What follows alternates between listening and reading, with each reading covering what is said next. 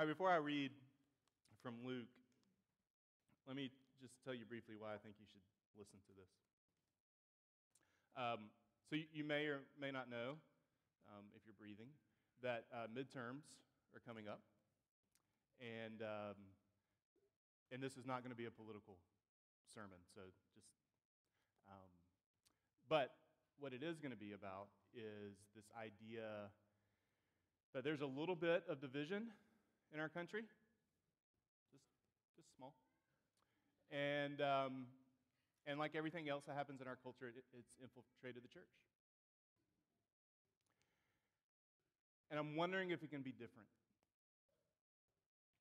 If we can be different. If following Jesus would drive us to the point to where, sure, maybe we pick sides, but we don't look at the other side with such contempt and arrogance and even hatred. Does Jesus call us to something different? Keep that in mind as we read this passage in Luke chapter 6. In these days, Jesus, went out to the mountain to pray, and all night he continued in prayer to God. And when day came, he called his disciples and chose from them 12, whom he named apostles: Simon, whom he named Peter, and Andrew, his brother, and James, and John, and Philip, and Bartholomew, and Matthew, and Thomas, and James, the son of Alphaeus, and Simon, who was called the Zealot, and Judas, the son of James, and Judas Iscariot, who became a traitor. And he came down with them and stood on a level place with a great crowd of his disciples and a great multitude of people from all Judea and Jerusalem and the seacoast of Tyre and Sidon, who came to hear him and to be healed of their diseases. And those who were troubled with unclean spirits were cured. And all the crowd sought to touch him, for power came out from him, and he healed them all. This is God's word to us. It is absolutely true, and it has been given to us in love. Let me pray, and we'll dive in. Jesus, help us now as we hear from your word. Please convict us, challenge us, encourage us, remind us of your great love for us. Lord, we pray in Jesus' name. Amen.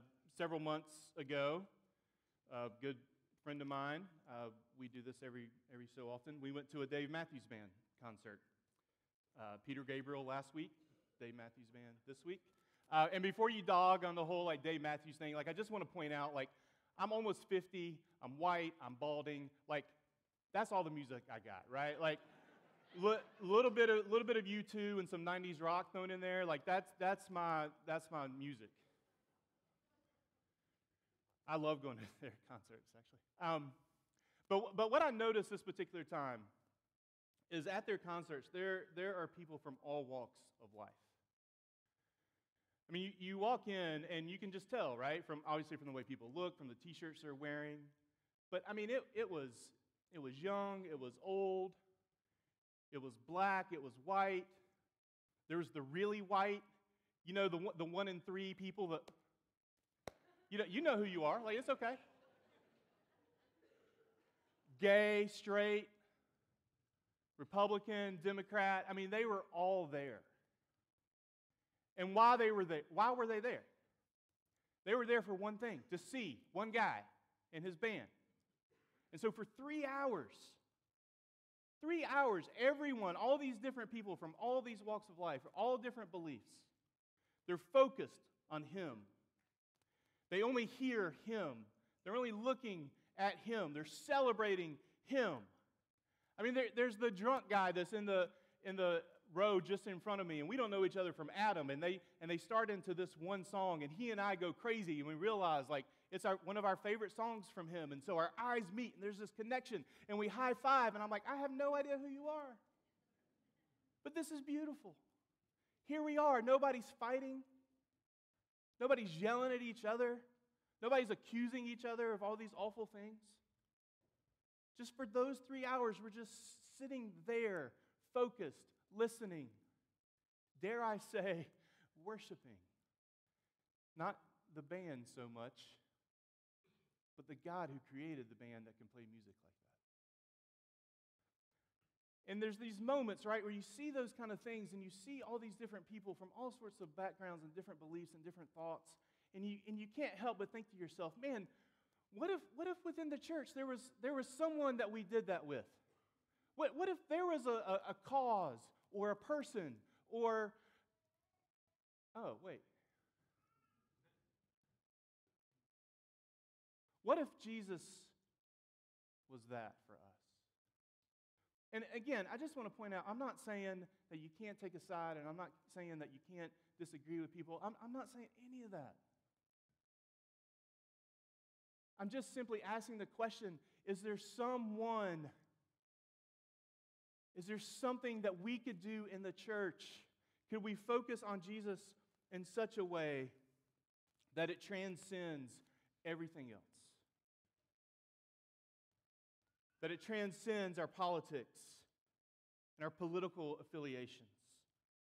It would transcend our sports. That it would transcend how we view human sexuality. That it would transcend our constant need to look good. To have this image-driven life that we live. That it would transcend money, that it would transcend who sits on the Supreme Court, that it would transcend who's senator or governor or president, that it would transcend the need to be right. Can Jesus do that in us? What Luke is doing in this passage is that he's calling us back to our first love, because that's what it is. To love Jesus more than any of those things that I just mentioned. And that all of our conversations and our interactions and our Facebook posts and our tweets and our thoughts about people in our neighborhood or in this church or wherever, that would flow out of this love for Jesus. And so Luke is bringing us back in that, and this is how he does it. He does it in 3 ways. And let me just say from the outset, there's 3 points, but really there's only one. And the 2 other points will kind of flow from that. And the first point is like 75% of this thing. And if you don't get that, the other 2 things don't really matter. But let me tell you what they are. All right, so first thing is we must be in communion with Jesus. We must live out community in Jesus. And we must be commissioned into ministry by Jesus. So communion, community, commission. I don't love commission, but it was a good C word, so there it is. All right, communion. Look at verse 12. Luke writes this, "In these days Jesus went out to the mountain to pray, and all night he continued in prayer to God." All right, when he says in these days, what he's talking about is what had just happened right before this. And if you have a Bible, you can see it, but I'll just try to describe it real quick. Jesus heals a man on the Sabbath. And the religious leaders, because they care more about being right than they do about humanity, took issue with it. And the way that the passage ends, it says this: the religious leaders, they were filled with fury and discussed with one another what they might do to Jesus. So when it says in these days, it's the reality that Jesus is now walking around as a wanted man, basically. People are after him. People want to destroy him. They're going after him. So that's the top half. The second half is that right after this, Jesus is going to, it's a pretty significant decision, right? To pick the 12 dudes that he's going to change, with whom he's going to change the world. And in between that is this long time of prayer. It says, continue all night. All night he continued in prayer to God. Now, I don't know if you're like me, but I stink at prayer. It is so hard for me to do it for any significant amount of time without help. So I have apps. I use the Psalms a lot. I love to just sit on my porch and just be. And so when it says that Jesus went all night in prayer, I think it's safe to assume that he did not have a long list of requests, petitions. If he used the Psalms, which I'm pretty sure he did, then you've got everything, right? You've got Jesus bringing his fears, his needs, his desires, his laments. But there's also going to be times of waiting and being quiet. Be still. Be still and know that I am God. Taste and see that the Lord is good. My point is that when Jesus goes and he prays all night, he's entering into this communion with God. He's not necessarily looking for answers. He's not necessarily asking God to fix things, because let's be honest, God doesn't. At least not in the way that we want him to. And so maybe what's more important for Jesus in this particular time is not answers, it's not getting things fixed. It's just simply being in communion with his Father. And what you notice throughout Jesus' ministry is kind of this kind of a weaving in and out, almost like a DNA strand of communion, ministry, communion, ministry, communion, ministry. That ministry actually flowed out of his communion. It wasn't the other way around. We do this so often. We so define ourselves by what we do instead of who we are. There's these hints throughout the Gospels where Jesus, he hears the voice of his Father. If you think about after his baptism, when he goes out into the desert, and when he is on the mount and he's transfigured, and what does he hear? Think about the baptism just for a second. Before Jesus has done anything, before he's healed anyone, before he's preached, before he's said anything, the voice of his Father says, "This is my beloved Son, in whom I am well pleased." Before he did anything. That is what drove him into ministry. That is what made him who he was. That was why when Satan came to him and said, "If you are the Son of God," what is Satan doing? He's questioning his very identity. Are you really the beloved? Are you really? Really? You hear that voice. I hear that voice. And the way that we try to answer it is by doing more.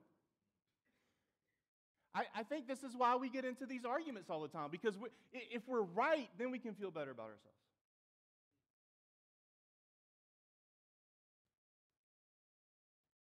Instead of living in communion with our Father who tells us, "You are the beloved." This idea of communion is not, we can have this conversation if you want to, but I am convinced this is what Christianity is about. Just think about the bookends of Scripture for a second, okay? So you've got the garden before sin, and then you've got the city, the New Jerusalem. And there are such great parallels between those two passages of Scripture that make up the beginning and the end. And what's the common denominator there? The presence of God. What makes the garden is that Adam and Eve were with God, because that's what they were created for. And then you have in Revelation, the very end, John writes, "Behold, the dwelling place of God is with man." He will dwell with them, and they will be His people, and God Himself will be with them as their God. The bookends of Scripture are telling us what we're created for, what we're meant for, where we're headed.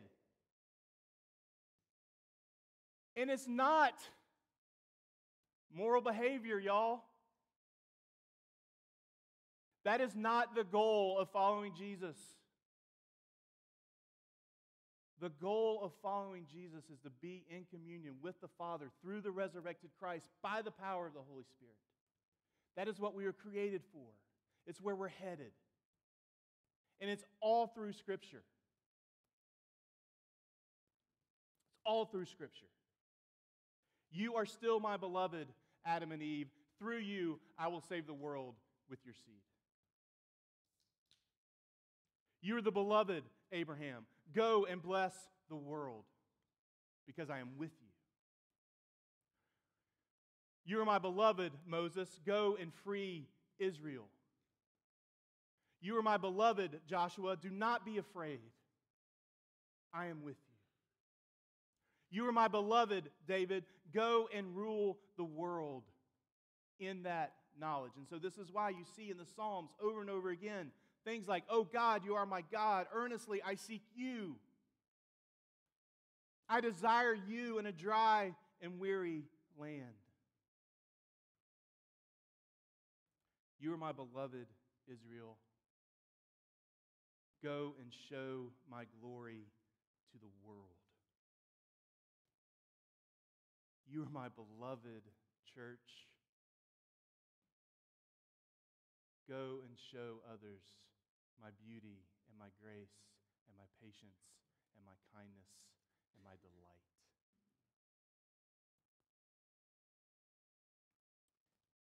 Can you hear that voice? Do you hear the Father saying, you're my beloved? Can you sit long enough, whether if it's in the car or in the shower or on your porch, and sit long enough and hear that voice? One writer says this. He says, dear friends, I want you to hear this. What is said of Jesus, remember the Father calls Jesus the beloved. What is said of Jesus is said of you. I know this can be hard to affirm. You are the beloved daughter or son of God. Can you believe it? Can you hear it not only in your head, through your physical ears, but in your gut? Hear it so that your whole life is turned around.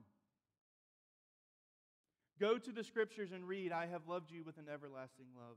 I have written your name in the palm of my hand from all eternity. I have molded you in the depths of the earth and knitted you to your mother's womb. I love you. I embrace you. You are mine. I am yours and you belong to me. Redeemer Church, can you hear that voice? Because until we do, we will be no different from the culture around us. We'll be just like everyone else. And Jesus is calling us to something different and greater.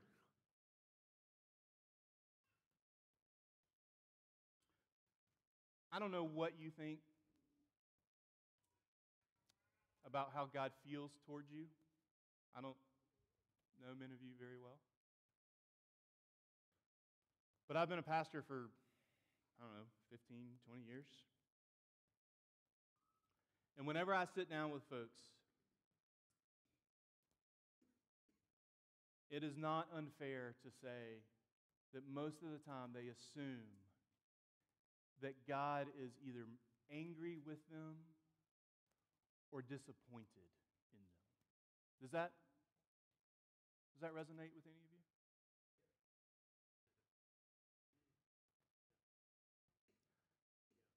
That's a lie.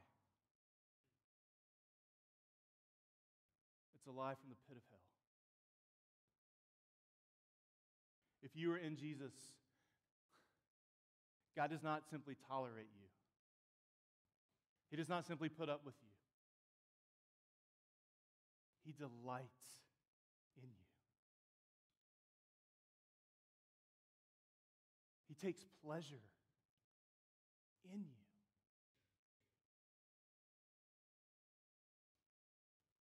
That is the voice we have to hear.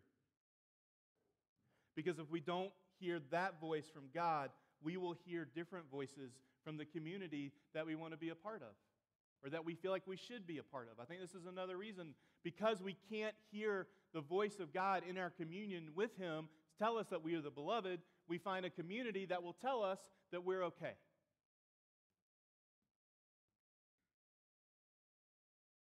But what if we found a community that was different?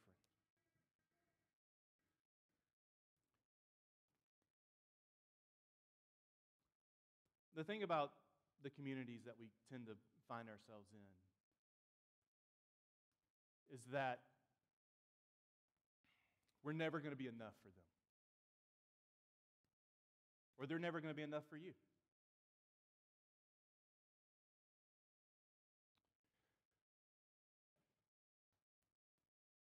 It seems like we're operating in this place where like we're either all this or all that. And if you're not all this or all that, then you hate the other side. And so what happens then is that in this other community that is apart from Jesus, what we start doing,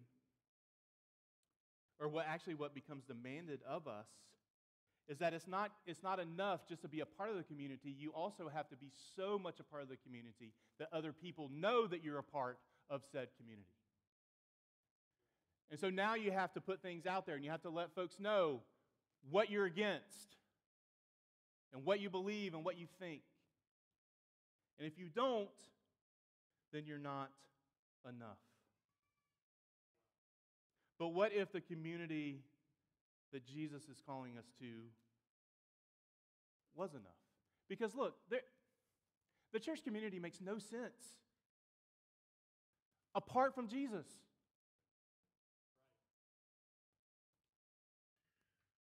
Being a follower of the risen Christ means that we enter into a community of which we would never be a part of if it weren't for Jesus Himself. Look at verses 13 through 15. It says, "And when day came, Jesus called His disciples and chose from the 12, who He named apostles, Simon, who He named Peter, and Andrew his brother, and James and John, and Philip, and Bartholomew, and Matthew, and Thomas, and James the son of Alphaeus, and Simon, who was called the Zealot, and Judas the son of James, and Judas Iscariot, who became a traitor." Susan mentioned this earlier in the service, but what we have to remember is that these 12 guys, they were not the church league all-stars. I think we tend to look at these guys and think, oh man, what great guys, Jesus picked them. But what we have to remember is that they had different backgrounds, they had different temperaments, they had different understanding of who Jesus was and what He came to do. They were jealous of one another, and even sometimes furious with one another. Jesus did not look into the crowds and said, all right, let me find the 12 most spiritual dudes I can find, and I want them to follow me. That's just not how it worked.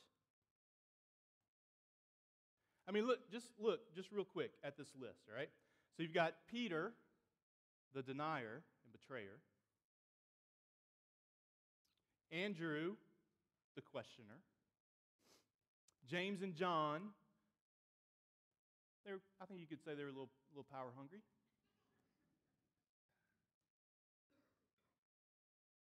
Philip, another questioner.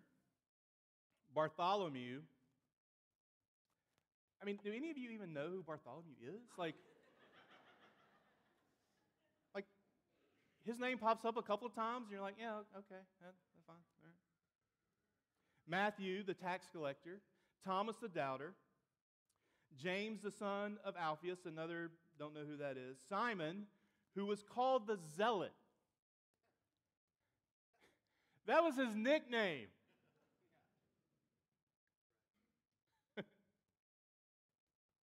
Judas, the son of James, and Judas Iscariot, who became the traitor. Look,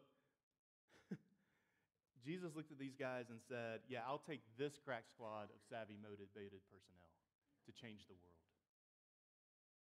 Thank you, Jerry Seinfeld, for that quote. A ton could be said about all these guys, and I don't want to spend a ton of time on it, but I do want to point out two names that kind of pop out. Yeah, Matthew, the tax collector, and Simon the Zealot. All right, so the tax collector, Matthew, worked for the Romans, the very nation that was occupying Israel and had control and was running things. Simon, the Zealot, was a political activist. He wanted the Romans out. He wanted things to just be focused on Israel itself. Two completely different sides. And if I can put it a little bit more clearly, Matthew was for big government. Simon was for small government. And what Jesus did is he looked at these two dudes and he said, you know what? You will not be defined by either one of those things. You will be defined by following me. That is what is going to bring you into community. Not thinking and agreeing with everyone. Not being the same. You know this, I know this. Community, real, true community, is hard. It's messy. It's exhausting. But of course it is, because you're a part of it. You're in it. That's why it's the way it is. You actually could be Judas, the traitor of your community. And everyone would agree with that, and you're clueless. We're so prone to look at everyone out there and their issues and their problems and what's wrong with them. But if we believe that we're truly the beloved, we are free to look on the inside and say, how do I contribute to the messiness of this community? We're all struggling. Someone had a Wendell Berry book up front, and I didn't know whose it was, but I had a quote in here before I saw the book. Berry says that we are all living out our small, short, surprising, miserable, wonderful, blessed, damaged, only life. And we have to do it together. Not just with people who look like us, think like us, believe like us, vote like us. Because that's not community, y'all. That's a social club. That's a refugee camp of the same folks being together and huddling up and protecting one another. The real community that Jesus calls us to is to actually be with those who are difficult to love. The second we start dreaming about our ideal community, Dietrich Bonhoeffer says, it's the second you kill it. Because you start demanding that everyone be a certain way. And what Jesus does with these 12 dudes, he's like, no, this is who you are. I'm bringing you together, and you're going to follow me. So here's a fun question. Who do you not want to be with? Who do you not want to spend any time with? Let me get kind of practical here, some application, because I normally don't do that well with application, but we'll try it. Who in this room, all right? Just think about the room. Just think about the church for a second. Who would you rather not spend time with? Who is it difficult for you to interact with? That's the person that you need to grab and say, hey, can we go grab coffee or a beer or dinner? Maybe not right now, because that would be kind of awkward, right? Like, so, give that a week or two.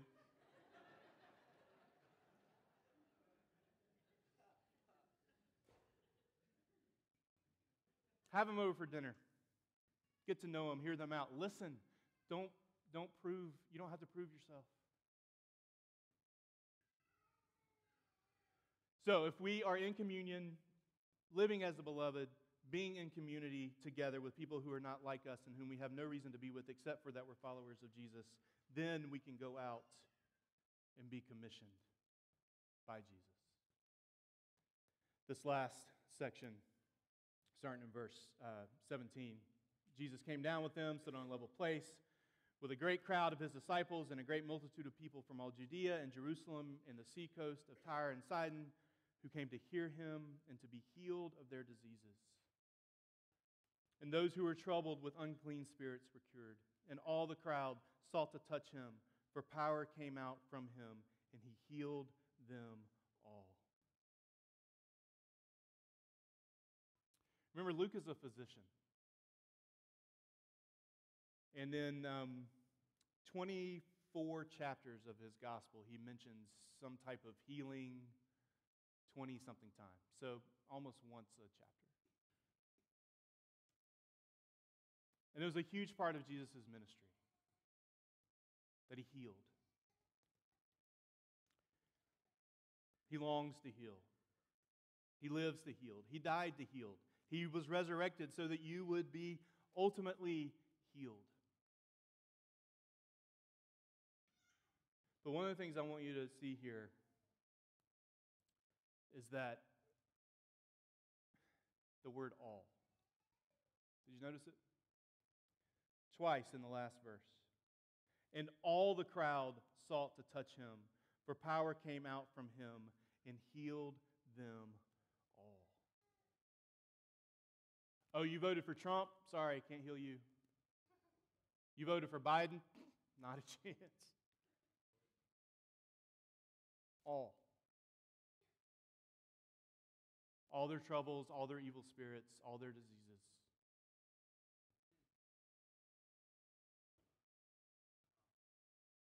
I want to say out loud to you that there is nothing about you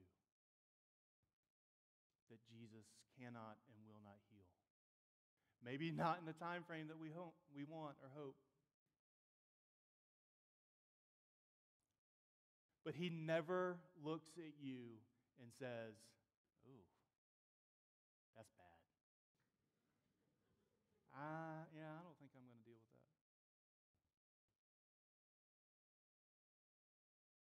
And if he's that way with us, and he is, can we be that way with others? Regardless of background, religion, sexuality, gender identity, political affiliation. Could we, just in the name of Jesus, be people who heal?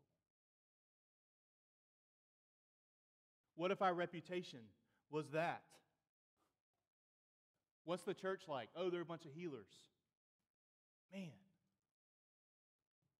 What if that was our reputation? If that was our function, if that's how we operated, because we are the beloved, because we're in community with one another, could we go out in a ministry of healing? Would the church be more attractive to unbelievers if that was us?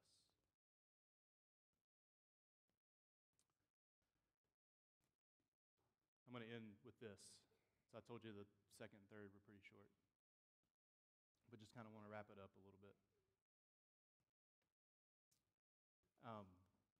Recently in my neighborhood, they created a roundabout. Big, huge roundabout. And in the middle of it, they put a life-size whale.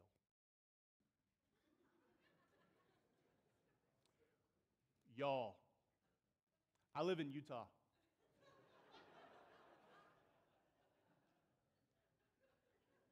I'm not making this up. Google it. 9th and 9th whale, Salt Lake City. It's 40 feet tall, 40 feet wide. It's got the big, huge flippers sticking out of it. In one of the newspaper articles, someone said, I feel like I'm getting a giant whale hug every time I go around the roundabout. Me and a buddy who is, he's an atheist. We believe so many different things, but he's a dear friend. We were drinking coffee, sitting outside on a bench, staring at this monstrosity. And as we were sitting there talking about it, like more people started coming by. All sorts of different people. And everyone had an opinion about the whale. And I said to my buddy, I was like, how ridiculous is it that we're focused on this whale? He's like, maybe. But have you noticed that we haven't gotten in any fights over politics or religion or any other thing? Like everyone's just focused on the whale, good or bad. You know where I'm going with this, right? What if that was the church's focus? What if the church's focus was more than anything else? The big, huge arms of Christ saying, you're my beloved. You're my beloved. Go and live in community. Go and bring healing to the world. Let me pray for us. Father, help us in this, we pray. It is not easy. It doesn't come natural to us. And so we desperately need you to do it in us. By your Spirit, we pray.